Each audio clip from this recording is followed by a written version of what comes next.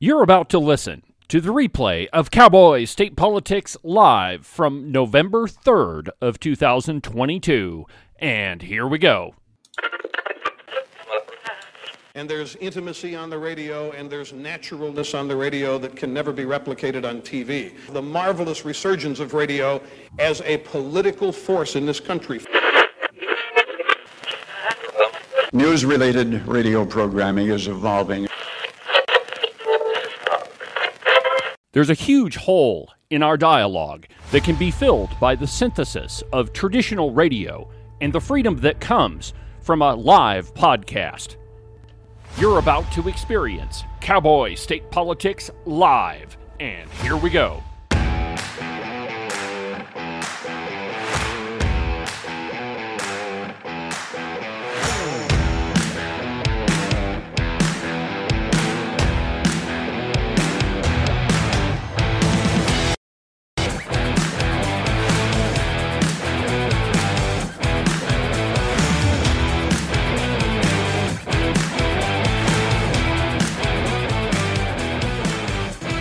Good morning, my friends, and welcome to yet another scintillating installment of Cowboy State Politics Live.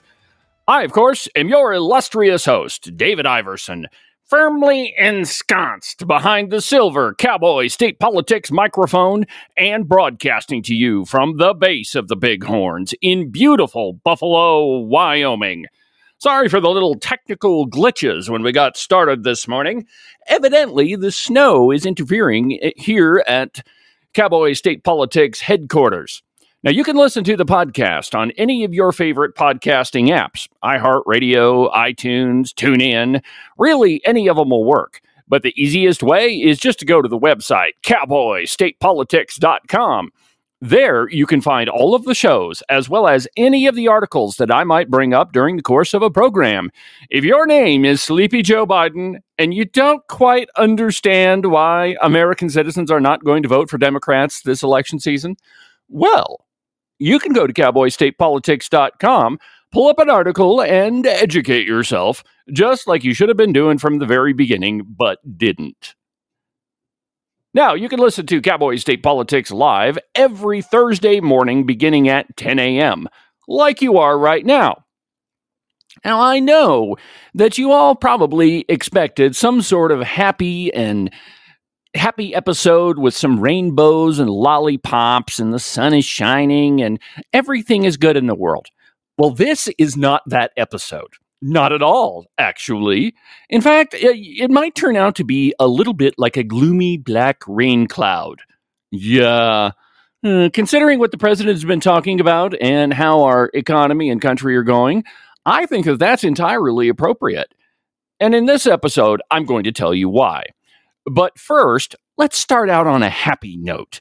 From ZeroHedge.com, in an article entitled Elon Musk to Fire Half of Twitter on Friday.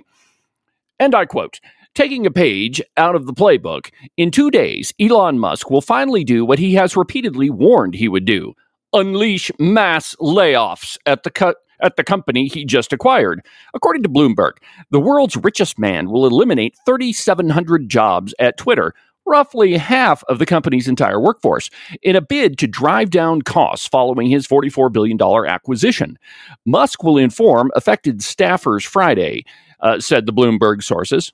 Oh, and all those masked snowflakes who previously raged against the previous management's draconian demand to come back to the office? Well, you're out of luck, too. Musk intends to reverse the company's existing work from anywhere policy, asking what few employees remain to report to the office. Imagine that, having a job that you actually have to go into work. Now, I realize that, the pandemic and all of that, and all of us were cooped up in our house for months on end. We could excuse that because, companies have to still operate and they still have to make money. But that was a couple of years ago, and there's no reason to continue that. Musk and his team of advisors have been weighing the range of scenarios for job cuts and other policy changes in San Francisco-based Twitter, the People said, adding that the terms of the headcount reduction could still change. In one scenario being considered, laid-off workers will be offered 60 days worth of severance pay, two of the People said. Now, I've had a lot of jobs in my life, and not a single one of them have ever offered me any sort of severance package. But I suppose if you're a multi-billion-dollar company and the guy that just bought out the company paid $44 billion, they could probably afford some sort of severance package. Pretty darn generous, if you ask me. With the liberal and tolerant left, quoting again, putting Musk under the financial deplatforming squeeze, the various woke advertisers are pressured by vocal ultra-left radicals to drop Twitter unless the social media platform is fully MSNBC'd. Now, of course, they mean that Twitter needs to go back to being a platform exclusively of the left, one that silences the voices of we conservatives. Now, you might be asking yourself, why is it that a company the size of Twitter can't make any money?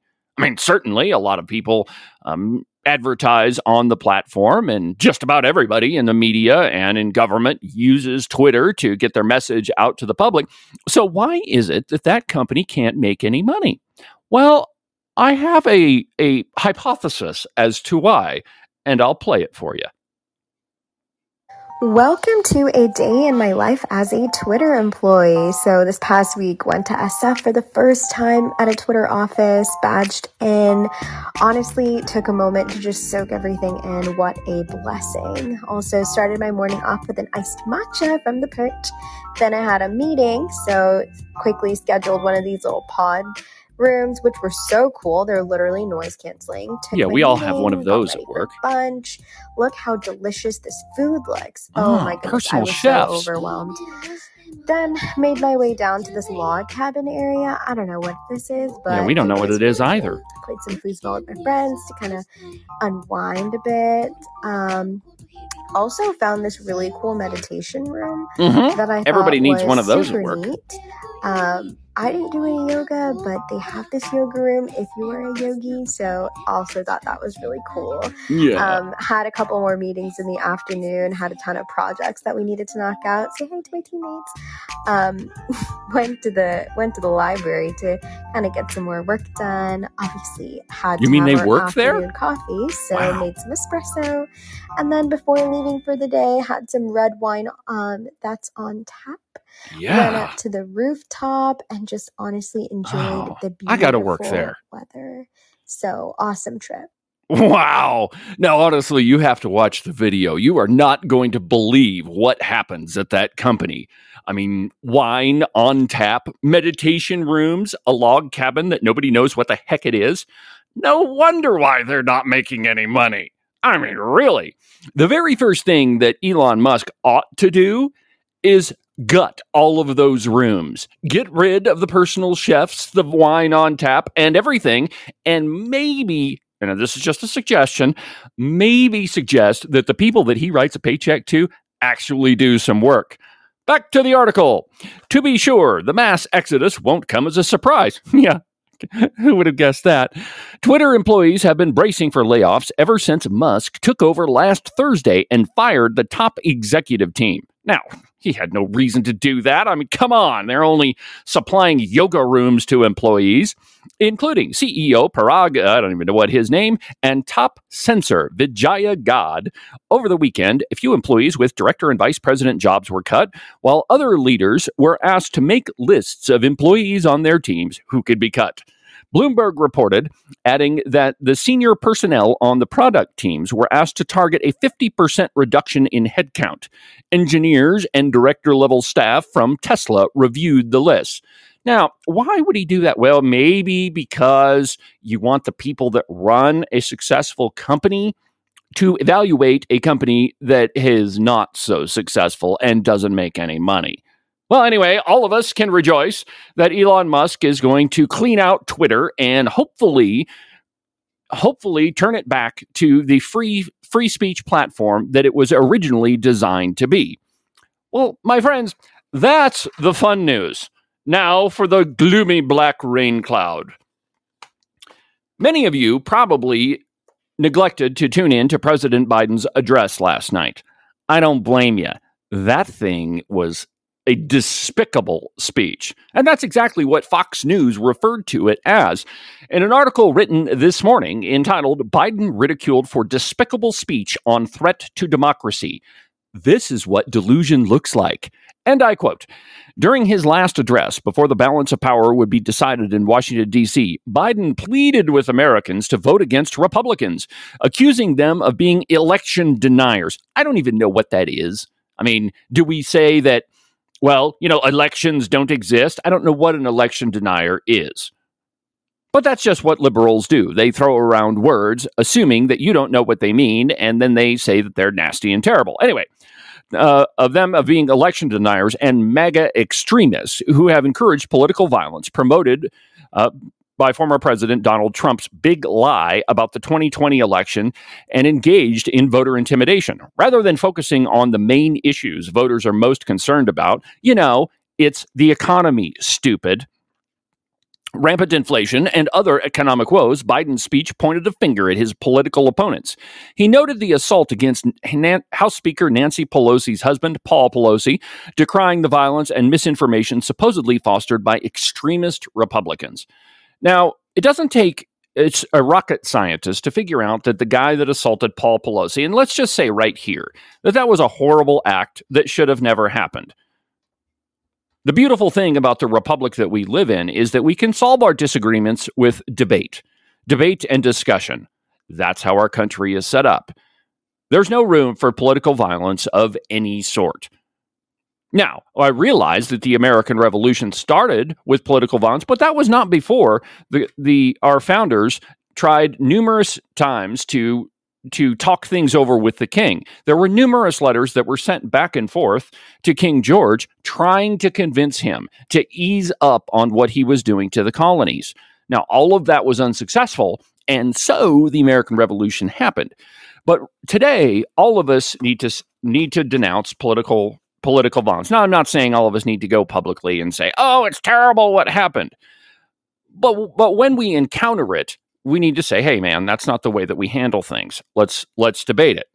But what President Biden tried to do in the speech is link the guy that attacked Paul Pelosi to Republicans. First of all, the guy, and I'm not even kidding here, the guy was a radical nudist. I don't know how you become a radical nudist. Perhaps you protest people who wear clothes. Anyway, he lived in a school bus, and has Black Lives Matter flags and gay pride flags hanging all over his bus. So I'm pretty sure we can all conclude that he's not a Republican. But this is Joe Biden's attempt, his last-ditch attempt to convince people not to vote for Republicans. The Democrats always try to link political violence to the Republicans, when in fact, it's actually the Democrat Party who has a very long history of political violence. One great example is the Ku Klux Klan was founded by the Democrats. At the 1924 Democrat Convention, the Ku Klux Klan held a parade for the Democrats. At the time of the Civil War, going back further, not a single Republican owned slaves. And every single not a single Republican legislator owned slaves, but every single Democrat legislator did. Okay, so it is not the Republicans that are engaged in political violence. I mean, sometimes that does happen. However, most of the time, it's the Democrats. The article continues. President Joe Biden claimed that American democracy is on the ballot during his speech 5 days ahead of the midterm elections. Biden claimed recent polls have shown that an overwhelming majority of Americans believe our democracy is at risk, that our democracy is under a threat. In fact, he used the word democracy 38 times in that speech. You know how many times he said republic? And not even close to 38. Anyway, they too see that democracy is on the ballot this year, and they're deeply concerned about it. Well, he is right in sort of a way. American citizens realize that the Democrat Party has been the most destructive force to this nation in a very, very long time. In 2 short years, they have completely dismantled the American economy. They have pushed American energy to a point where we probably only have, I think the last number I heard was 25 days of diesel fuel left. Can you imagine what that's going to do to all of us here in the cowboy state? Honestly, everything that we have in every single store is trucked here. So if you thought that there were shortages of things like toilet paper before, you just wait until we run out of diesel fuel. Not to mention trains, diesel-powered trains, the things that truck goods all across the country. So the Democrats have been very successful in dismantling the economy. Now, interestingly enough, there's a lot of things that President Biden said in that speech that are really, really pretty frightening. In fact, one of them, he starts talking about price fixing. Now, this one's interesting, and let me just play it for you. The profits are a windfall of war, the windfall from the brutal conflict that's ravaging Ukraine and hurting tens of millions of people around the globe. At a time of war, any company receiving historic windfall profits like this has a responsibility to act. Wait, stop. A time of war? Correct me if I'm wrong, but the United States is not at war right now. We don't have planes bombing the Ukraine. We don't have boots on the ground. We are not in a state of war. And secondly, companies are supposed to make profits for their investors. They have what's called a fiduciary responsibility to make a profit. Let's listen to the rest of this. Beyond their narrow self-interest of its executives and shareholders. That's their job. I think they have a responsibility to act in the interest of their consumers, their community, and their country. To invest in America by increasing production and refining capacity. Yeah, you shut that all down. They don't want to do that. They have the opportunity to do that. Lowering prices for consumers at the pump. If they don't, they're going to pay a higher tax on their excess profits and face other restrictions. Whoa! Well, that's really going to help things, isn't it? If you force them to pay higher taxes. And by the way, companies don't pay taxes, Mr. President. I don't know if a lot of you know this, but any tax that a company pays is passed on to consumers. That's one of the driving forces in increased prices. Companies don't pay taxes. Any expense that a company has to be passed on because the company has to turn a profit. And they will continue to turn a profit unless consumers decide that the cost for the good that is being produced is too high. So last night's speech was pretty terrible, but really his campaign speech was more enlightening. And we'll get to that after the break.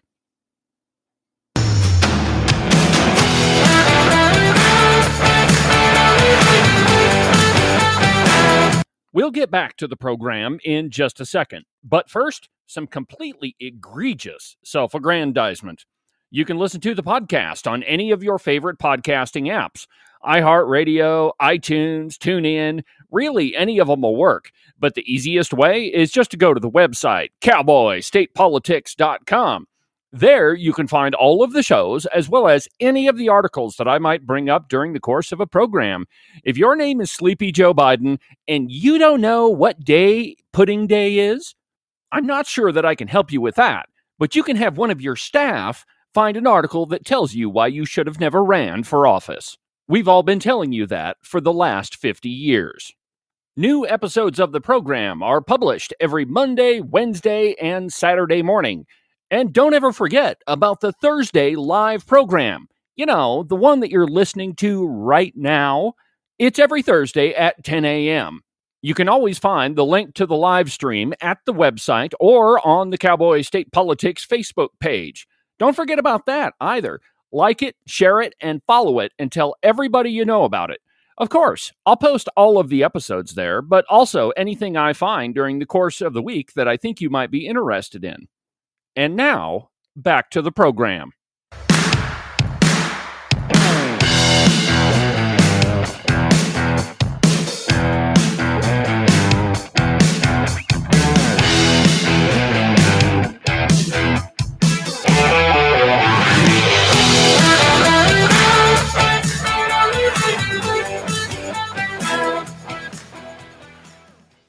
If you want to know what President Joe Biden really thinks about America, you don't listen to his scripted speeches, because all he's doing is reading off of a teleprompter, and even then, sometimes he screws those up.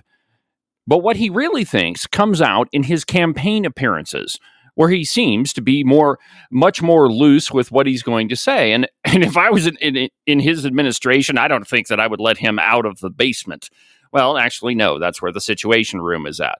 But if you really want to know what the president thinks about you and America, you need to listen to his campaign appearances. So I've selected a number of sound bites to play for you this morning, and then we'll go through each one of them. Now, here's the first one that I've got on the list is Joe Biden claims that he created 10 million new jobs. Here it is. Hundreds of thousands of small businesses have gone out of business, closed, bankrupt. But today we're in a better place. 10 million jobs created since I took office. A record in any administration. Oh, really? Actually, the Biden administration hasn't really created that many jobs at all. The 10 million that he's referring to are companies that hired people back after the pandemic. So remember all of us being shut up in each room, which, by the way, Mark Gordon, Wyoming's governor, claims that he didn't shut down the state. Total bull crap. Anyway, all of us were shut up in our house for 2 months, and most businesses couldn't keep paying their employees because if you're not turning a profit, you can't pay employees. So most of those 10 million jobs were people that were hired back after the pandemic. Here's another one. Now, before the break, I played you a piece from his speech where he's saying that, if oil companies don't lower prices at the pump, which, by the way, they really don't have that much influence over, but if they don't do that, they're going to pay higher taxes. Now, he repeated the same phrase almost word for word in this campaign appearance. Here it is. Yesterday, I made it clear the industry has a choice. Either begin to invest in America or pay higher taxes on your excessive profits and face other restrictions. Now, the truth is that President Joe Biden has taken a whole bunch of actions that have increased prices at the pump, and we'll get to those later in the program. But the truth is that most oil companies don't have that much influence over the price of oil. Sure, when they produce a barrel of oil, it comes out of the ground, and they're paid the crude price for it. That's what they call WTI crude or sweet crude oil. That's oil that comes out, it's put into a barrel and it's sold. That's the per barrel price that you hear about all of the time and the one that the president is always talking about. What creates the prices at the pump is refining it. And now, if you notice, there hasn't been a new refinery created in America since the 1970s. And we've shut down many of those. The Biden administration has increased restrictions on the production of oil and natural gas. And so prices at the pump are necessarily higher. Well, here's his next one. Listen, this one ought to make you laugh.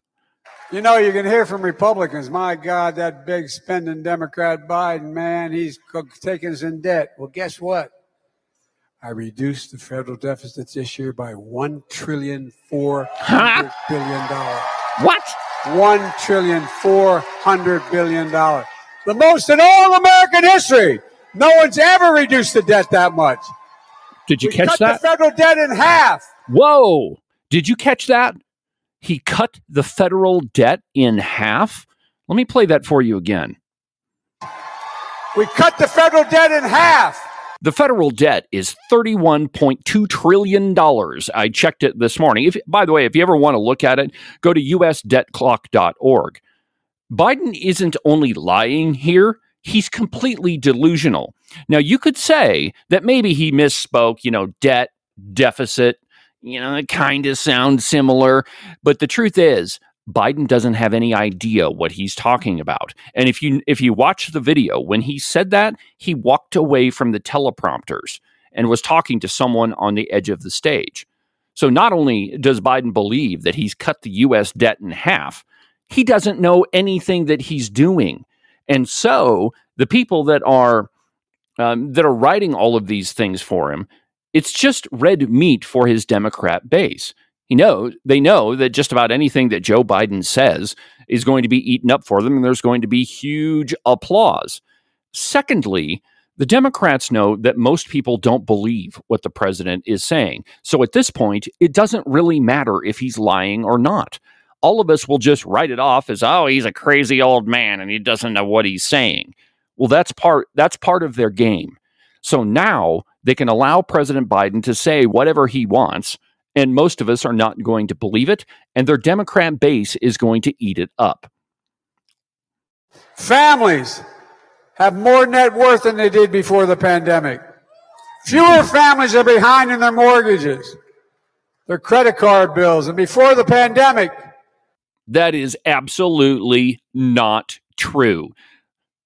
The net worth of families is going down precipitously. And later in the program, I'm going to get to the point where I can tell you why. Most of it relates to the housing market. A family's net worth generally is their home. And when the value of your home goes down, your net worth goes down.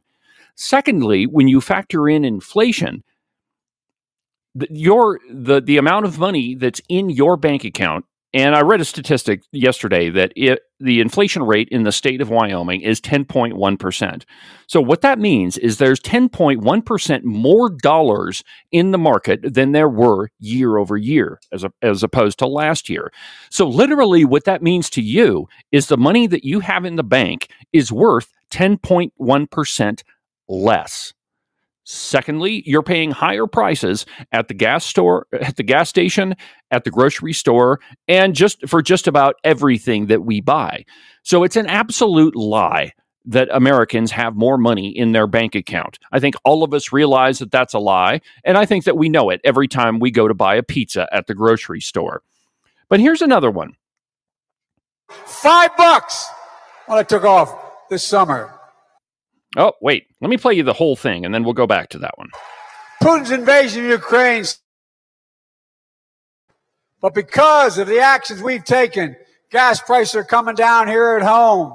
They're down $1.25. I just passed the gas station on the way. $3.25 when it was $5 when I took off this summer.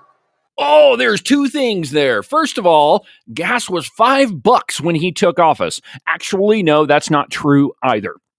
Gas was slightly above $2 a gallon when Joe Biden took office. But I don't know if you caught it or not.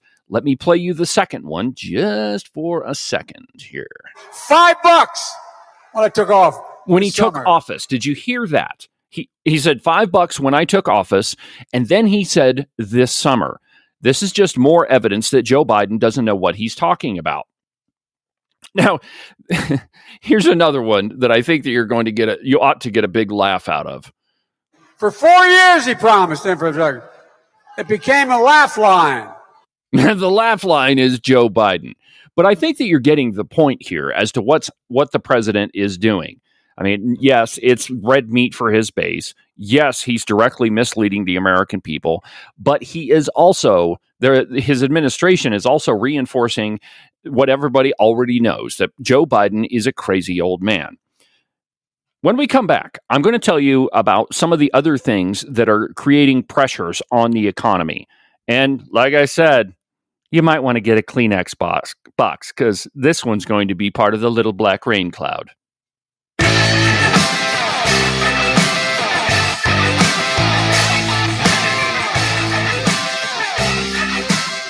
Cowboy State Politics Live is brought to you by 307 Cowboy Fabrication. Winter is nearly here, my friends, and don't think that your livestock don't know exactly what's going on. They probably know that you've been leaving them out in the pasture all winter long without a place for them to go and get all nice and cuddly warm. Well, fortunately for them, 307 Cowboy Fabrication can build them a shelter to your exact specifications using materials that are manufactured right here in Wyoming. If you're in need of an animal shelter, call my friends Bryce and Melody Reese at 307-441-1815. That's 307 Cowboy Fabrication. The only thing worse than having cold feet, at least in my opinion, is having cold ears. And if you feel the same way, then you should check out New Trend Hats. They have a wide selection of hats for both men and women, and they're perfect for keeping the tippy tops of your little ears nice and warm. You can check out all they have to offer at newtrendhats.com. And now, back to the program.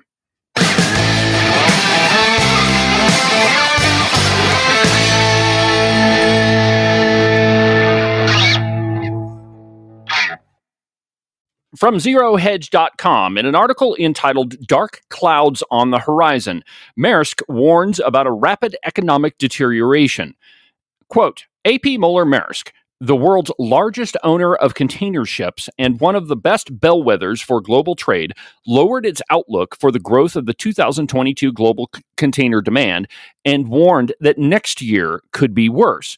Maersk's warning about a slowdown in container demand and economic turmoil ahead was conveyed in a third quarter earnings report released, this would be yesterday, in an interview by the company's top executive on Bloomberg. The Copenhagen-based company lowered its outlook for the growth of the 2022 global container demand to decline 2.4%, or 2 to 4%, from the previous estimate of plus or minus 1%. The forecast sent Maersk's, man, that's a hard name to say, Maersk's shares tumbling 6%. Quote, however, it is clear that freight rates have peaked and started to normalize during the quarter, driven both by decreasing demand and easing of supply chain congestions as anticipated all year. Earnings in ocean will come down in the coming periods.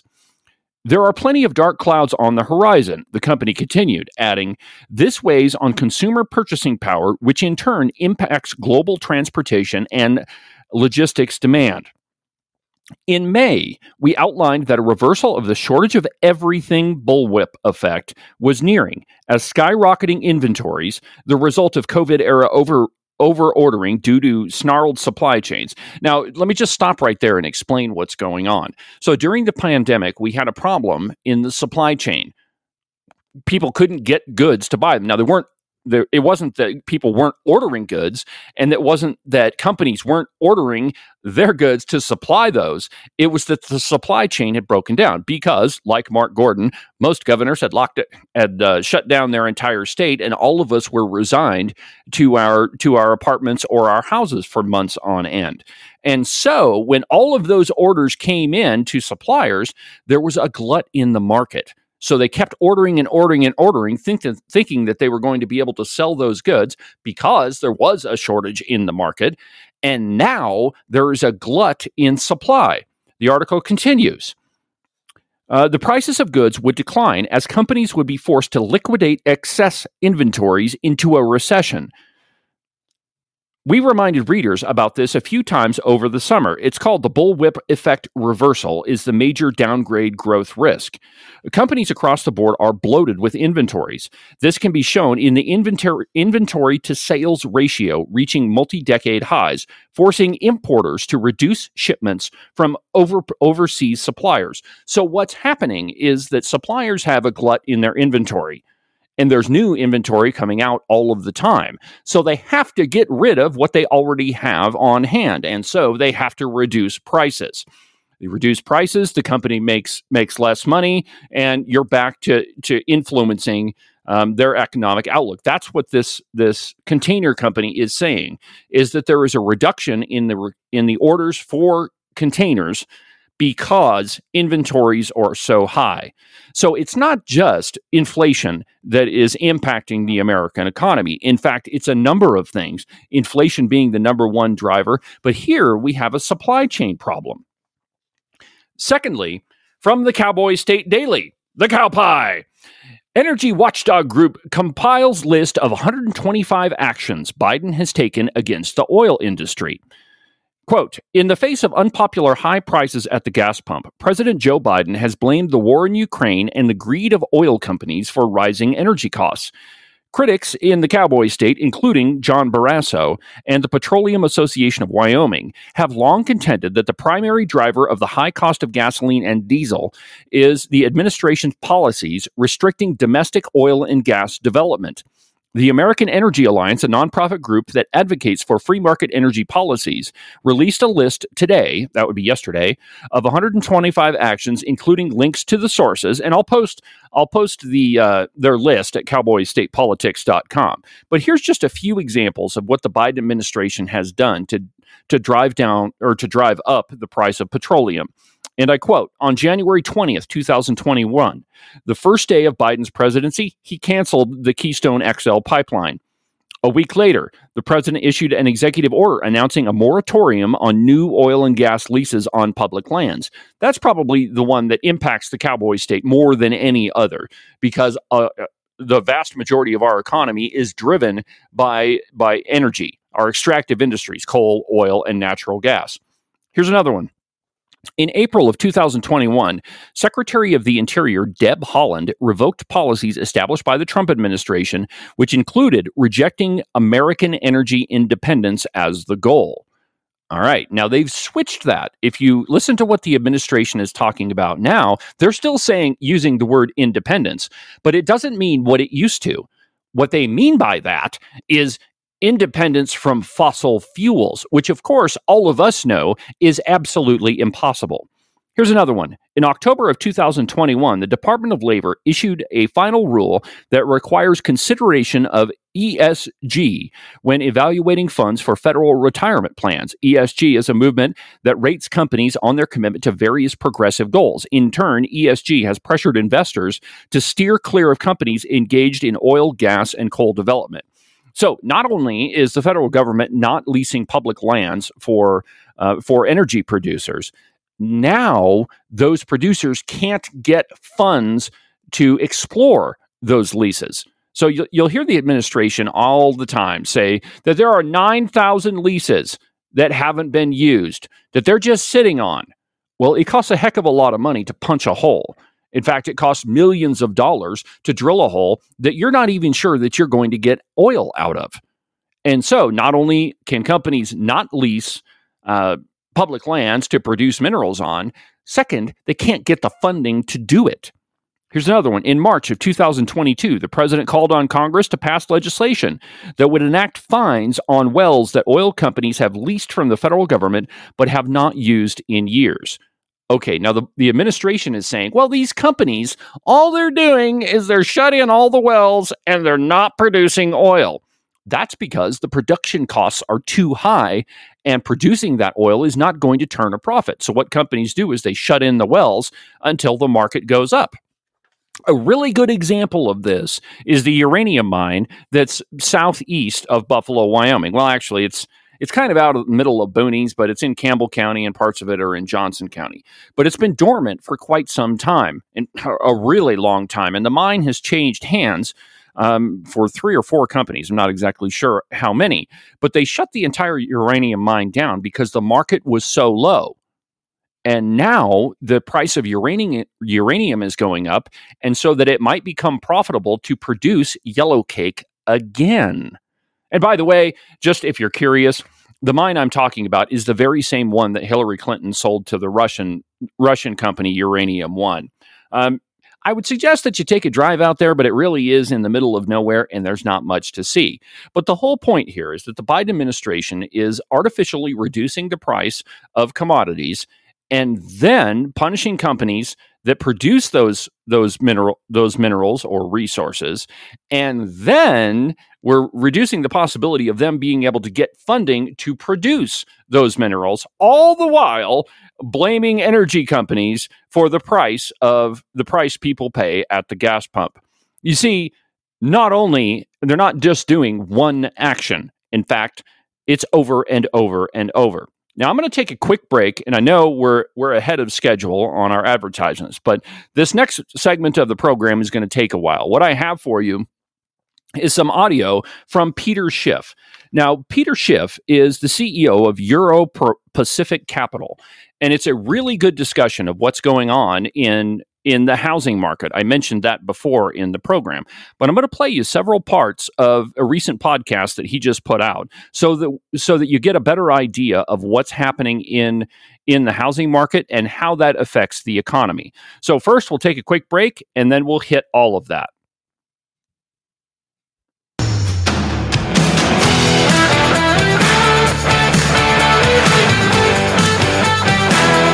This segment of the program is brought to you by Morton Buildings.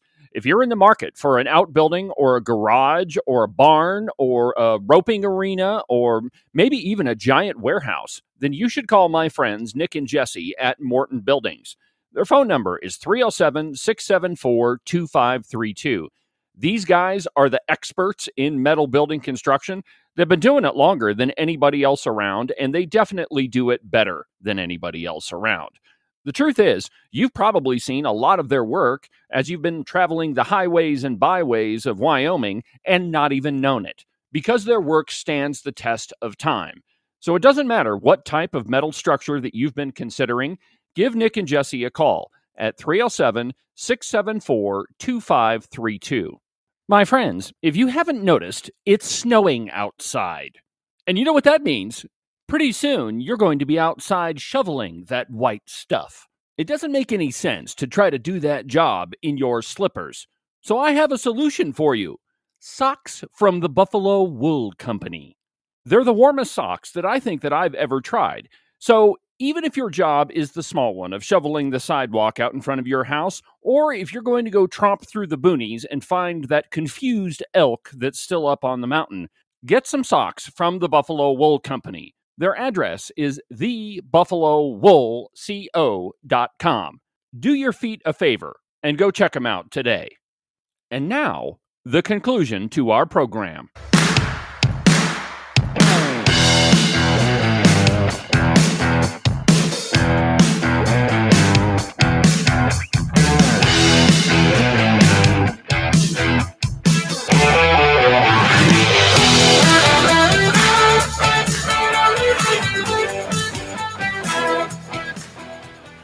I'm sure just about everybody remembers the 2008 financial crisis.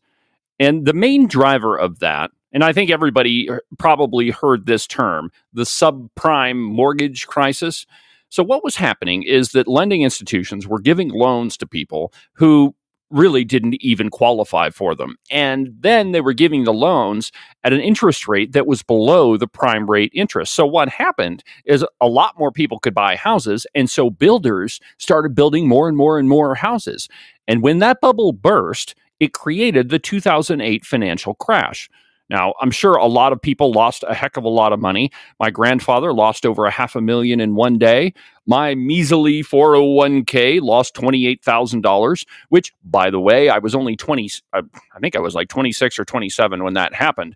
But anyway, I mean, that was a significant amount of money for me. So in 2008, giant financial crisis, we heard President Obama go on and on and on about how terrible it was, that this is the largest crisis that we've ever faced as a country. And certainly it was a big one. At the time, I was working for an oil and gas construction company in Virginia. And in one day, we fired pretty much, or laid off pretty much half of our workforce. And just about every company in the country did the exact same thing, because the economy crashed and nobody was building anything. In fact, when I got rehired about a month later, we were looking for work in doing anything, doing municipal work, water projects, sewer projects, anything that we could get our hands on just to create cash flow. So the 2008 crisis was a big one. It was terrible, and it hurt a lot of families. But right now, Peter Schiff is predicting that the crisis we're in right now is probably far worse than the 2008 crisis.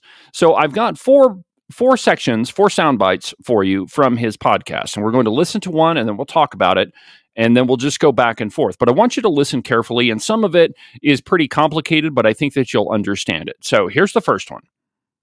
Again, you have a lot of people pointing to the fact that real estate prices are now starting to fall, and they think, hey, the Fed is wrong. Shelter costs are coming down because real estate prices are coming down. No, shelter costs are still going up. Even if it's cheaper to buy a home, what's important is how much it costs to own the home. And those costs are going up because even if you pay less, you're still going to end up paying more in your mortgage. Mortgage rates are now above 7% for a 30-year fix. So even if the house costs a little less, the mortgage payment is still higher because you're paying a much higher interest rate. Even if you're borrowing less, the cost to finance that debt is higher. Right. So the cost of financing the debt is higher. So banks make money off of giving loans, and they tell you, well, we're going to charge you, 3% interest, for example. And then when you pay back the loan, that's how they make their money.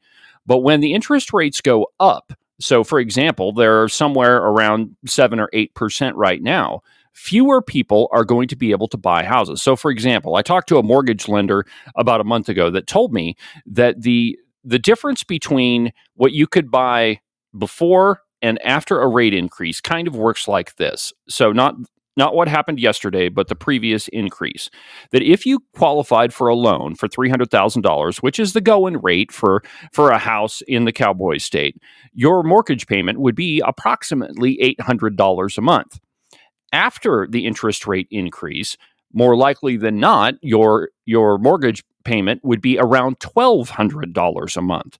So most home buyers are your first-time home buyers. Your people that are newly married and they're starting a family and they need their first home. But when the cost of a mortgage goes up $400 overnight, you can't buy the home. So you have all of these houses that are sitting, empty, and we can't get loans on them. So it hurts the financial institution. Let me play the second one for you.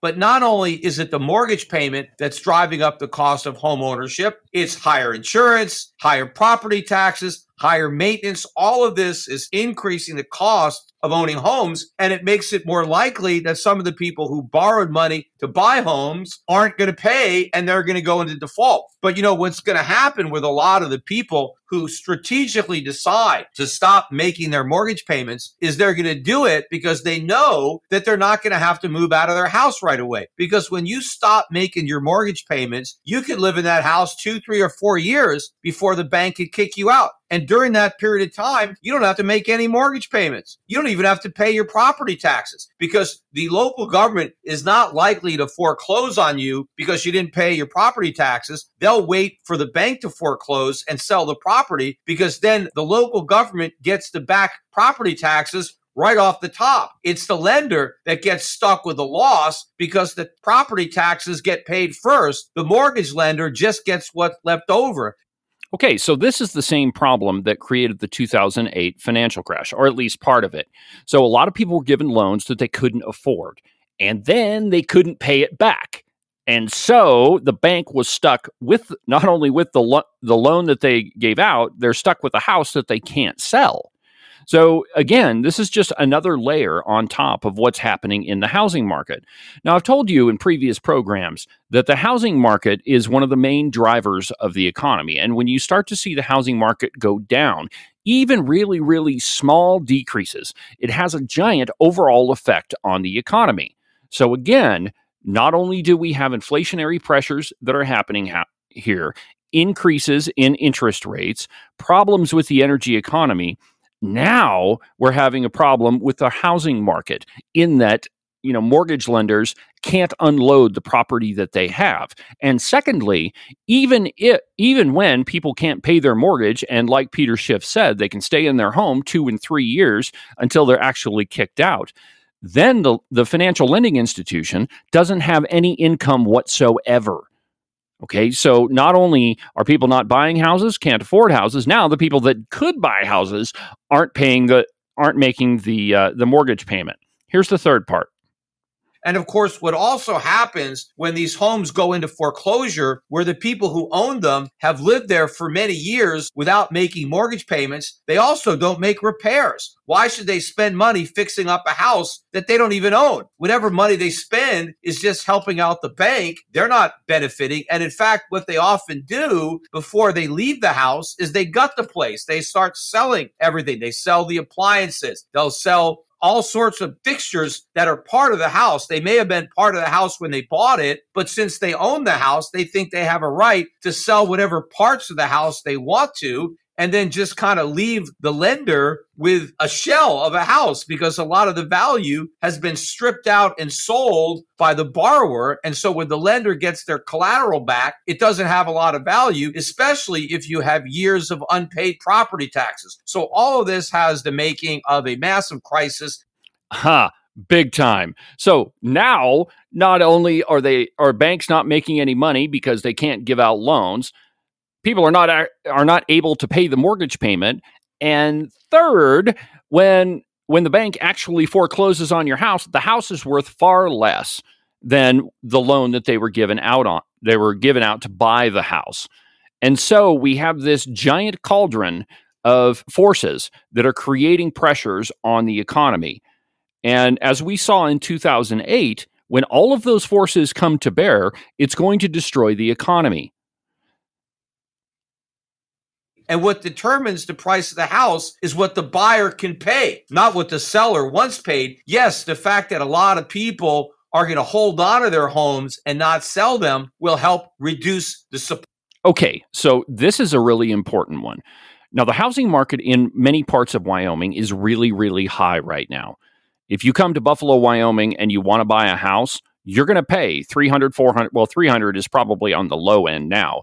There's a house right across the street from my parents. It's a tiny little house. It's old. It's been there for forever. It's not in that great of shape. And the selling price on that one was $400,000. Okay, so the housing market is high right now. So to get into a home, you're going to pay through the nose. But the problem is, when the housing market crashes or when there's disruptions in the housing market, that $400,000 house that you now own is not worth $400,000. So even if you wanted to sell it and move, you couldn't, because you're going to take a $200,000 bath on it. Supply of homes on the market, but ultimately the price is going to be a function of what the buyer is able to pay. And the buyer is not able to pay very much when interest rates are high. The buyer can pay a lot more when interest rates are low, because what you're buying are the monthly payments, not the price. All of this was a big problem leading up to the 2008 financial crisis. It's going to be an even bigger problem this time because rates were lower for longer. The real estate bubble is even bigger than the one we had back then, but it's combined with an overall bubble in the entire economy that dwarfs what we had in 2008. Ooh, spooky there. So what Peter Schiff is saying is that 2008 would be a dream compared to what he thinks is coming in the American economy. Now, there's one more piece of this that I want to bring to your attention, and the article comes from Breitbart. It's entitled, Breitbart Business Digest, The Journey Matters Less Than the Destination for Powell's Federal Reserve. And I quote, the poet and essayist Ralph Waldo Emerson is often credited advising that life is a journey, not a destination. Federal Reserve Chairman Jerome Powell on Wednesday told us that the Federal Reserve, Federal Reserve, it is the destination that matters more than the journey. And I quote, the Fed announced on Wednesday that it was raising its benchmark federal funds target 75 basis points. So that's 0.75%. Added on top of whatever it was before. This was the fourth straight hike of its size, making this by far the biggest streak of rate increases since the Fed began explicitly targeting the overnight interbank borrowing rate. And what they're referring to there is that banks borrow money also. And so banks have to have on hand a huge chunk of money to cover the assets that they're involved in. And so what they do is overnight they borrow money from the Federal Reserve. And that's the interest rates that he's talking about. It brings the target up to a range of 3.75% and 4%, around where the effective Fed funds rate was back in January of 2008. Back then, however, the Fed was cutting rates.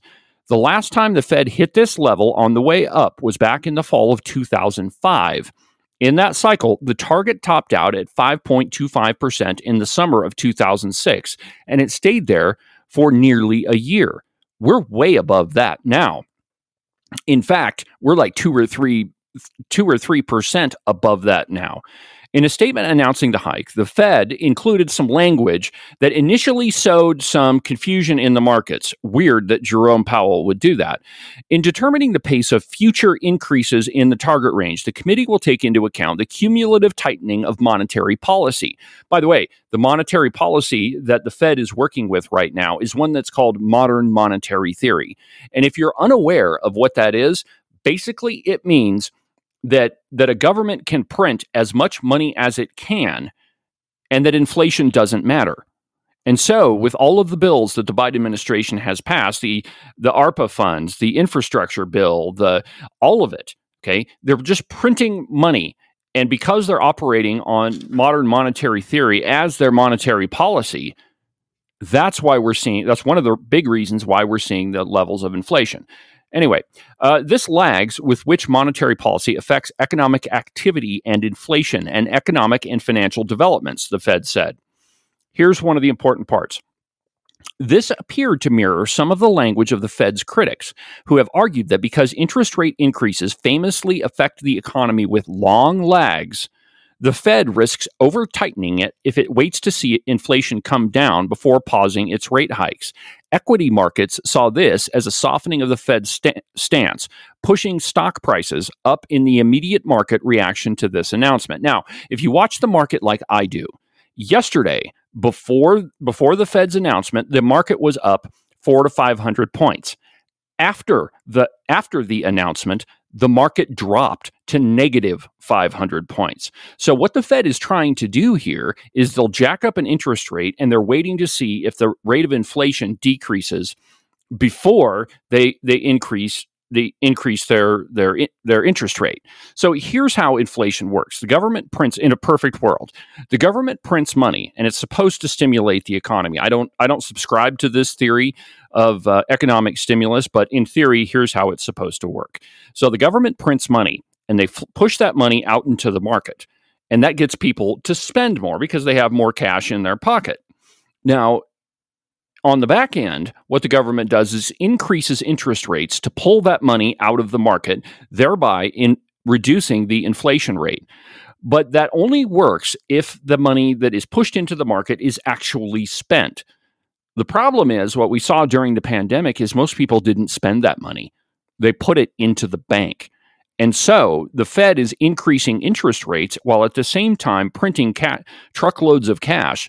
And that's why you're not seeing an effect on the interest rates, an effect on inflation, because that money they're not being able to pull that money out of the economy. At the press conference, Powell said that it is very premature to begin discussing a pause in rate hikes. Going even further, the Fed chair indicated that the so-called terminal rate, the highest rate target the Fed will hit with this target, is likely higher than the summary of economic projections released in September. In other words, rates are likely to go higher than Fed officials previously thought. That's because their rate hikes are not having an effect on inflation. That people understand that the economy is about to take a dirt nap, and they're not spending money. In fact, they're just saving money. And so the only thing that the Fed can do is to increase interest rates.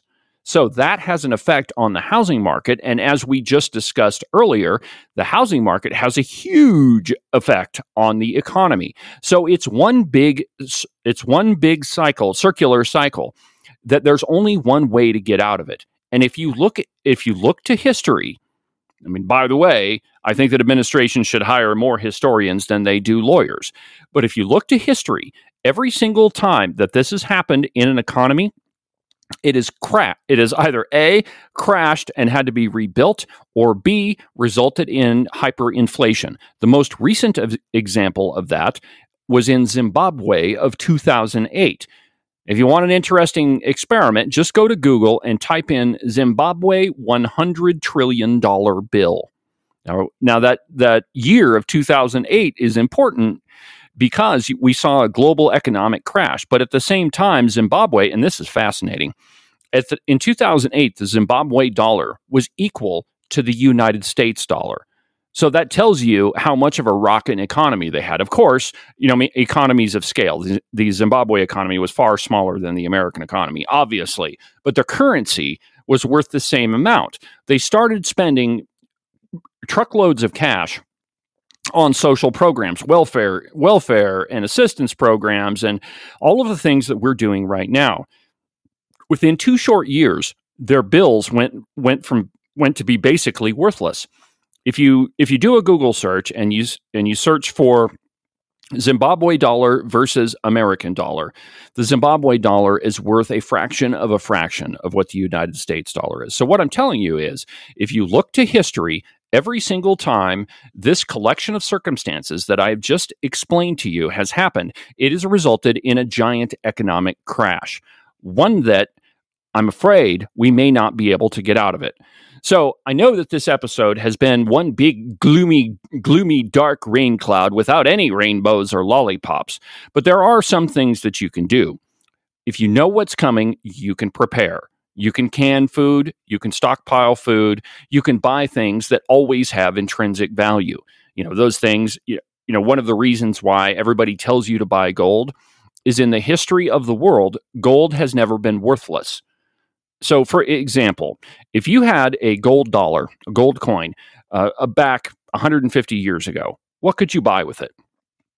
Well, you could probably buy 2 pretty nice suits. Now, if you had that same gold coin today, what could you buy with it? Well, 2 pretty nice suits, really. So it's not the value of gold that goes up and down. It's the value of the dollar. So if you know that a giant economic crash is coming, you have to prepare. And one of the ways that you can do that is buy things, make sure that you have things on hand that have intrinsic value. Gold, guns, food, liquor is one of those. So what I'm telling you, my friends, is just prepare. We know what's coming. We just listened to an entire episode where I detailed all of the factors that are influencing the economy and what's going to happen. So now that you know, the only thing left to do is to prepare. Now remember, you can listen to Cowboy State Politics live every Thursday morning beginning at 10 a.m. New episodes of the program are published every Monday, Wednesday, and Saturday morning. From the base of the Bighorns in beautiful Buffalo, Wyoming, I'm David Iverson, and this is the one and only Cowboy State Politics.